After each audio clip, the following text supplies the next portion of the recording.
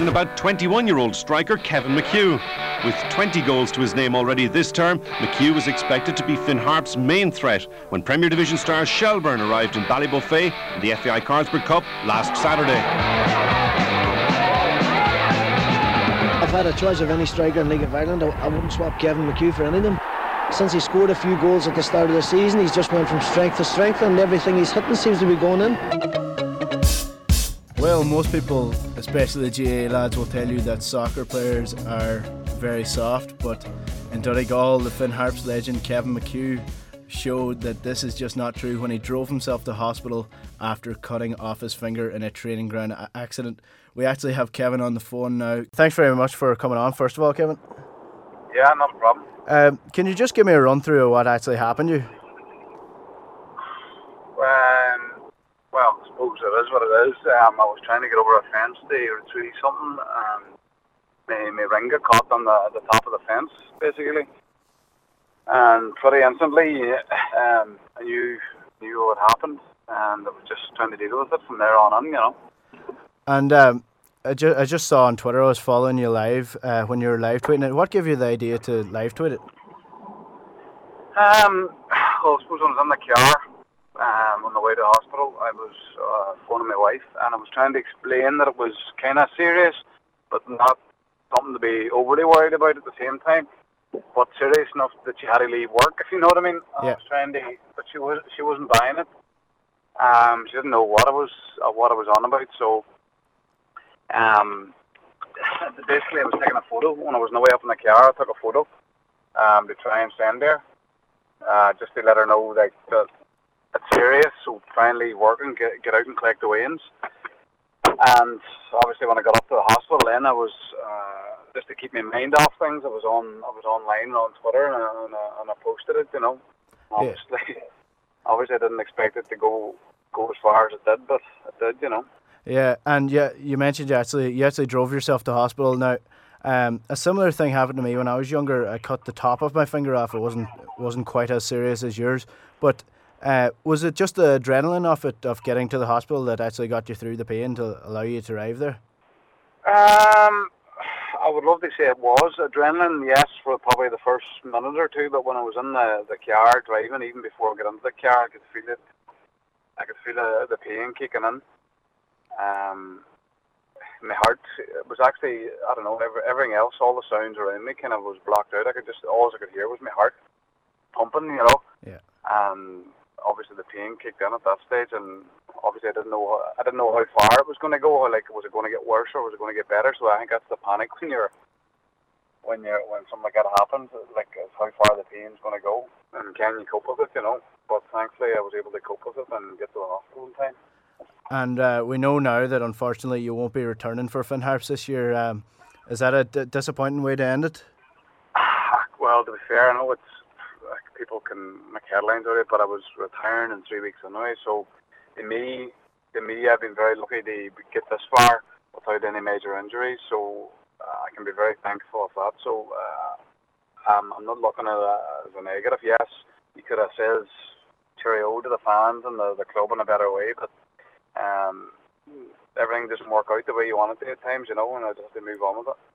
And you started your career way back in 1998 against Fanage United.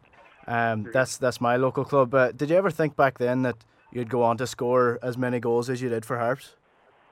No, not at all. Nobody does. I would say if you sat anybody down at any level and they've done kind of considerably well, they would tell you no, because you don't know if you're good enough for that level. You don't know what's ahead of you, which is a good thing in many ways. All I can say is I put my head down a lot of the time and worked hard at what I've done, and thankfully I got my rewards, you know. But I definitely didn't envisage having as long a career with Finn Harps, and some of the things that I've done, and I've absolutely no regrets on moves that I've made, and nobody told me to make them moves. I made them on my own behalf, my own. Like, if I made mistakes, I like to make mistakes. At least it's my decision, you know, and I can live with it, rather than listen to other people. Yeah, and after your first stint at Harps, you went to Derry, and then you went to Linfield. there was some attraction from across the water as well. But what was the attraction that brought you back to Harps instead of going across? Well, I suppose it's the club that I have most affinity to, and being from Donegal and Harps, always would have been keeping an eye on the results, even when they got promoted under Paul Higgerty, and they got relegated again, which was disappointing. But I've been following them the whole way through, even when I was away. And it's just a big part of me, the club itself in general. A lot of people in Donegal in general, as you know yourself, being from Donegal, people just seem to know each other, no matter where you go. So there's something about the club that when you go into the change rooms and the people around the club, working around the club, the stewards and the fans that I know around the towns and Letterkenny and different towns, they're all genuine people, and they're willing the club to do well, and they want the players to represent the jersey to do well as well, you know. And 2 years ago, you actually re-signed the contract. You're gonna retire back then, but you went on to play a major part in all the playoffs. How did it feel to have played such a vital role in getting Finn Harps back up to the Premier Division? Well, I suppose in 2010 when I re-signed, that's the main thing that I wanted. I wanted the club to get back to where I think they belong, and where I think everybody else knows where they belong now. It's just a matter of kind of consolidating over the next few years and making sure we can build on it. But like Sligo did, but like maybe even Derry did. And then you can attract better players and maybe bring on the players that are coming through, because there's an exceptional bunch coming through at the minute. So I suppose in that regard, it was pretty easy. But coming back in 2010, we wanted promotion, and here one thing and another, whether we were good enough on years gone by, I don't know. But and to be fair to Ollie and James Gallagher got the best out of the play of the group that was there, and we done it against all the odds. So I was delighted to be part of that. And even though this season has ended suddenly, even though you're finishing 3 weeks anyway, are you happy to have stayed on another year to help secure Harps in the top division? Yeah, 100%. I know, obviously, on the pitch physically, I haven't played as big a part as I wanted to play. But I like to think I've helped out in other regards, along with helping out on the pitch, off the field to do things. But come here, Ollie's done a tremendous job in keeping the club up. I know there's a lot of negative press there, and probably rightly so. Probably when you go 8 or 9 games without getting a point or a goal, it attracts negative press. But to be fair, we blocked it out, and Ollie helped block it out, and he's well. We're not mathematically safe, but it'll take a big ask from Wexford now to kind of won 3 out of their 4 games to try and push us, at this stage. So Ollie's done a great job. And just one final question: just what's next for you? Are you going to go into coaching, or are you going to take a break from? No, I definitely won't be taking a break. I've been coaching now for the last couple of years with the county schoolboys, and I've got those. I have them under my wing at the minute. I was in Belfast on Sunday with them playing Crusaders, and so I'm back coaching already. So I would imagine I'll continue that on. I'm doing my badges as well at the minute, so I would like to think I'll be still coaching most weekends from here on in, I don't know where I'm going, but I sure know where I've been. Derby have confirmed Steve McClaren is their new head coach. He's signed a 2.5-year deal with the club. McClaren was working on the coaching staff at Queen's Park Rangers, but arrived at Pride Park earlier this afternoon for talks about succeeding Nigel Clough, who was sacked at the weekend. Yes, Rob, it's been a long week here in Newcastle, and finally we can bring to you the news this morning that Steve McClaren has been sacked by Newcastle United after 9 months. Derby have confirmed Steve McClaren is their new head coach.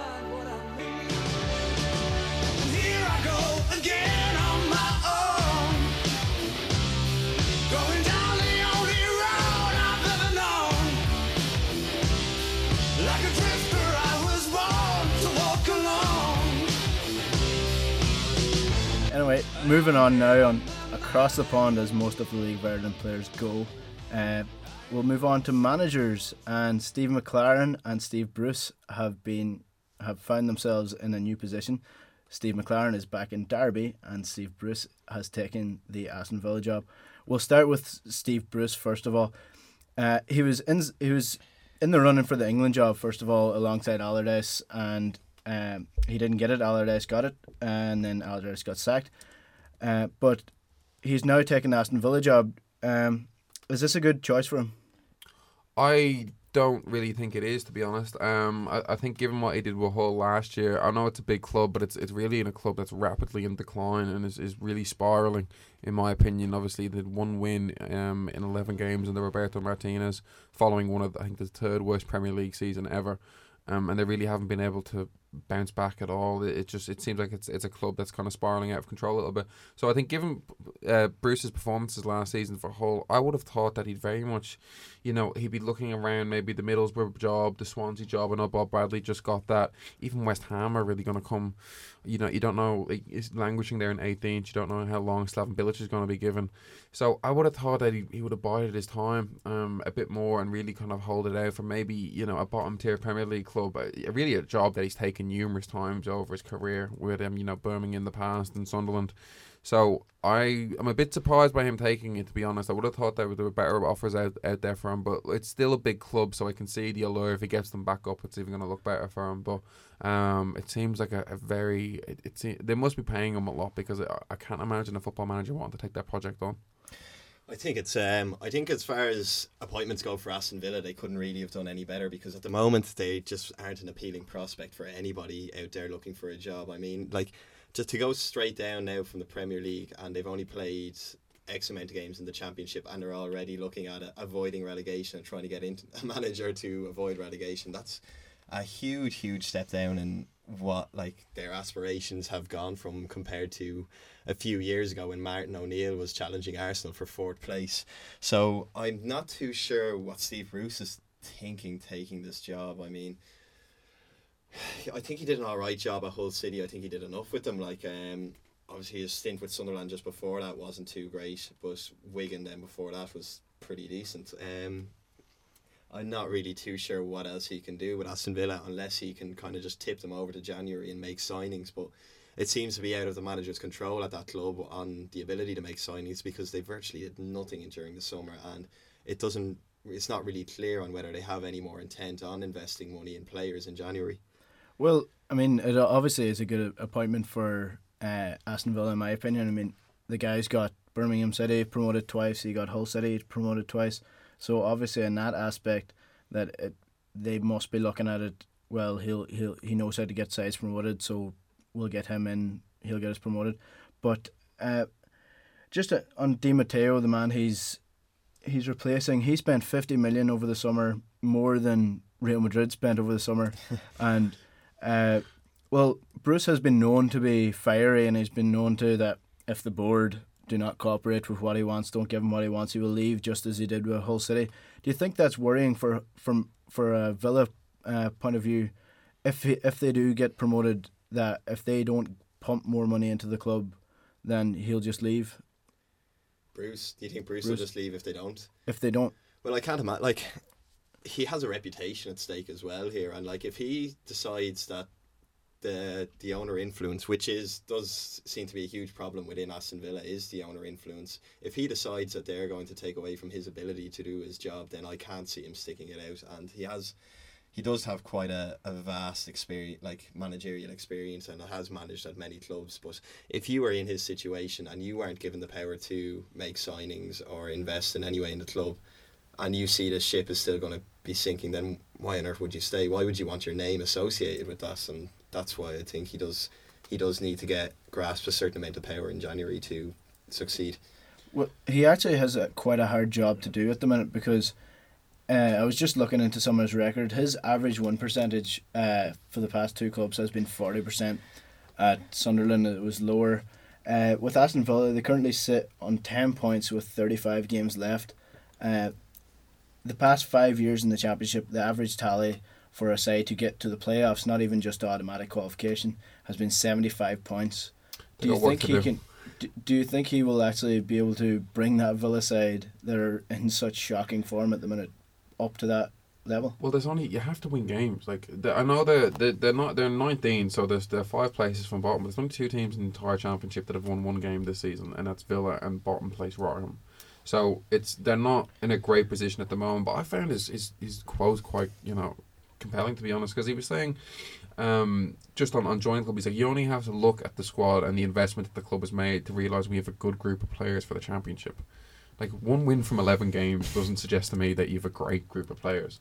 So I don't really understand. I would assume that there's probably, and I know, like, he's talking to Aston Villa TV, so a lot of these interviews with club TV stations are just the most stock standard interviews of all time. I think you never see. It's the same when David Luiz signed for Chelsea. You know what I mean? It's like, I can't wait to get back to this great club. Like it's there's nothing really there that's of great note. So I would think behind closed doors, he's probably very much been assured that he's going to have something to spend in January, because at this stage, it's like, if you go down to League One, like, the money that you've lost in 2 seasons from being in the Premier League to League One is very hard to get back from there. You can do what Newcastle have done basically at the moment, which is double down on getting relegated, which is really, invest even more to try and get back. Double or nothing. Yeah, double or nothing basically. Yeah, and if this doesn't work, you've got one more chance to spend big in January and bring in a whole heap of players that are desperately needed, because the signings that they had last year doesn't work. It definitely appears that the signings that they've had coming into this season haven't worked.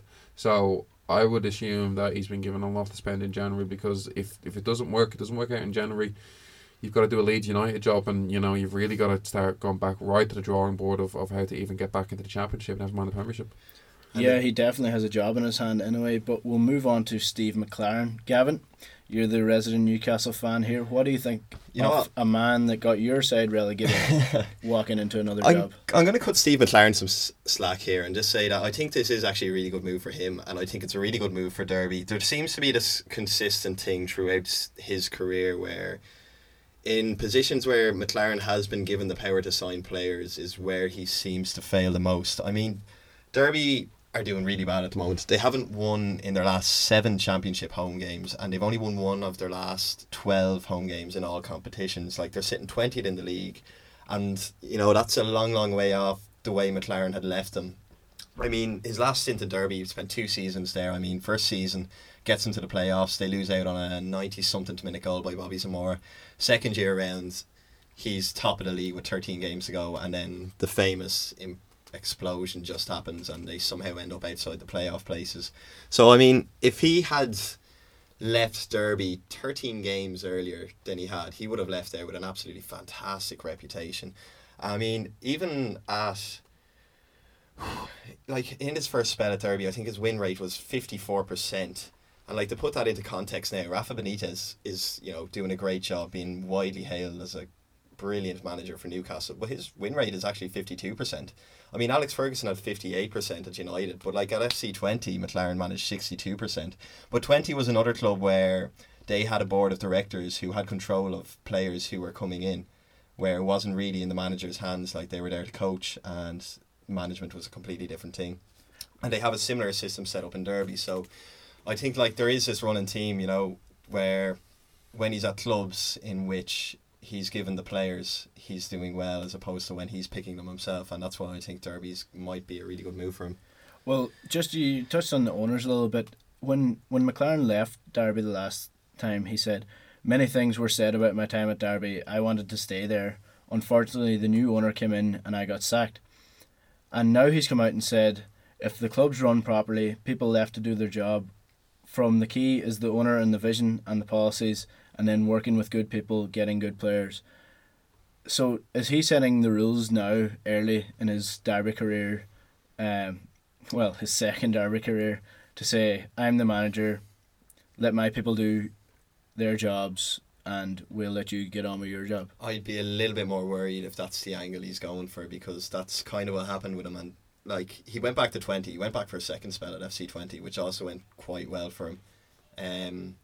But between that, I think he managed Wolfsburg and Nottingham Forest, and he did horrifically bad at both of those clubs. So if he's demanding, considering his first spell at Derby went so well, I really don't think he should want too many circumstances to change. Like, maybe he has a right to demand a little bit more stability in his job, but as far as the workings in the back rooms were going, maybe you don't want Steve McLaren being in control of where your finances go. I think they've just given it to him. Basically, when he left the club, you got to look at Derby were kind of consistently knocking on those playoffs door, and they're really kind of now, what they're in 18th, 19th place. 20th, I believe. 20th, yeah. 20th, just behind Aston Villa. Yeah, sometimes it's better. Look, he might not be. He's no Pep Guardiola, or he's not like Emery he's bringing in. But it's for them. It's probably this is someone that's gotten them to a place where they want to be. Yeah. Or at least knocking on the door of where they want to be, and so they are languishing. But I'm just looking at their squad here. They do still have some players that I like, and I've watched play football, and I've thought they look like decent footballers with Cyrus Christie, Richard Keogh, Akichi Enya from Scotland, Tom Ince, Darren Bent. I know he's getting them on a bit, but he's still, he's been a goal scorer for a long time. James Wilson, the incomparable Alex Pearce, Andreas Wyman, former Villa guy. So they've got some players there that he can work with. Not really a squad that you think would be kind of languishing towards the bottom of the championship, but he's it's McLaren's just a guy who's gone through a lot of clubs, as most football managers have, but most of the time at clubs he's done reasonably well. He's had some reasonable success. I don't think he's ever, in terms of silverware, not so much, but he's I can imagine him making somewhat of an impact. Yeah. Well, maybe I'm just being cynical, but for a guy who got sacked last time, went to Newcastle, got sacked from there, and now somehow he's managed to just walk back into the job. For me, that it spells danger. I mean, how can you justify rehiring a manager that you sacked 2 years ago and got sacked from the job that he took again after that? Like, where is the thinking behind that? Well, I think it's because he's already proven that despite having bad spells, he can return to a club and then just continue to do a good job, because that's exactly what he did with 20, where he had 97 games in his first stint. He won 61 of those games. He went to Wolfsburg, 29% win rate. Went to Forest after Wolfsburg, 23% win rate. Like, absolutely destroyed his career. Went back to 20, and all of a sudden he had 63 games and he won 30 of them again, 47% win rate, and he was back up in the top four. Like, 20 had dropped off kind of around mid-table in between him leaving. So I think the idea behind it is the fact that despite having bad spells in between managing football clubs, he's already shown that if he's returned to a place that he's been successful for before, he can do it again. And, well, as we mentioned, Derby are sitting just below Aston Villa in 20th position. They now have a different manager. Is he going to be able to fix things? In a general, do you think Derby can come back up and possibly fight for a playoff position? I think they need some more signings, especially I was talking to Jack about this earlier. Like, they've got 28 members in their squad at the moment officially, but they've only got 7 midfield players. I mean, if you're going to play 4 of them each game, it's just not enough depth to get anywhere. So it's all well and good now getting up till Christmas, but seeing out the second half of the season is going to be very tough for him unless he can get a bit more depth in there. Okay, and just one last question.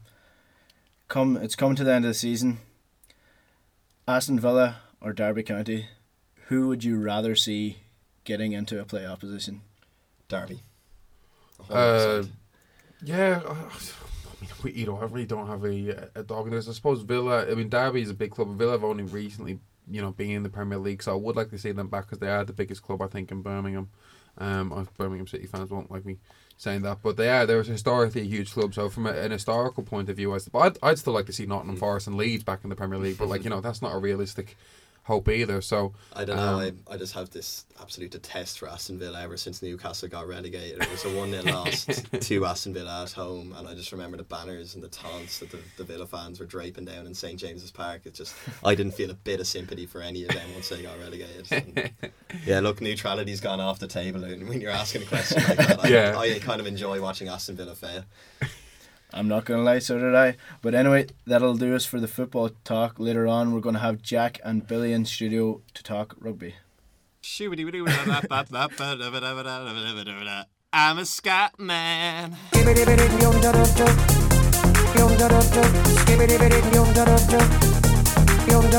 a scat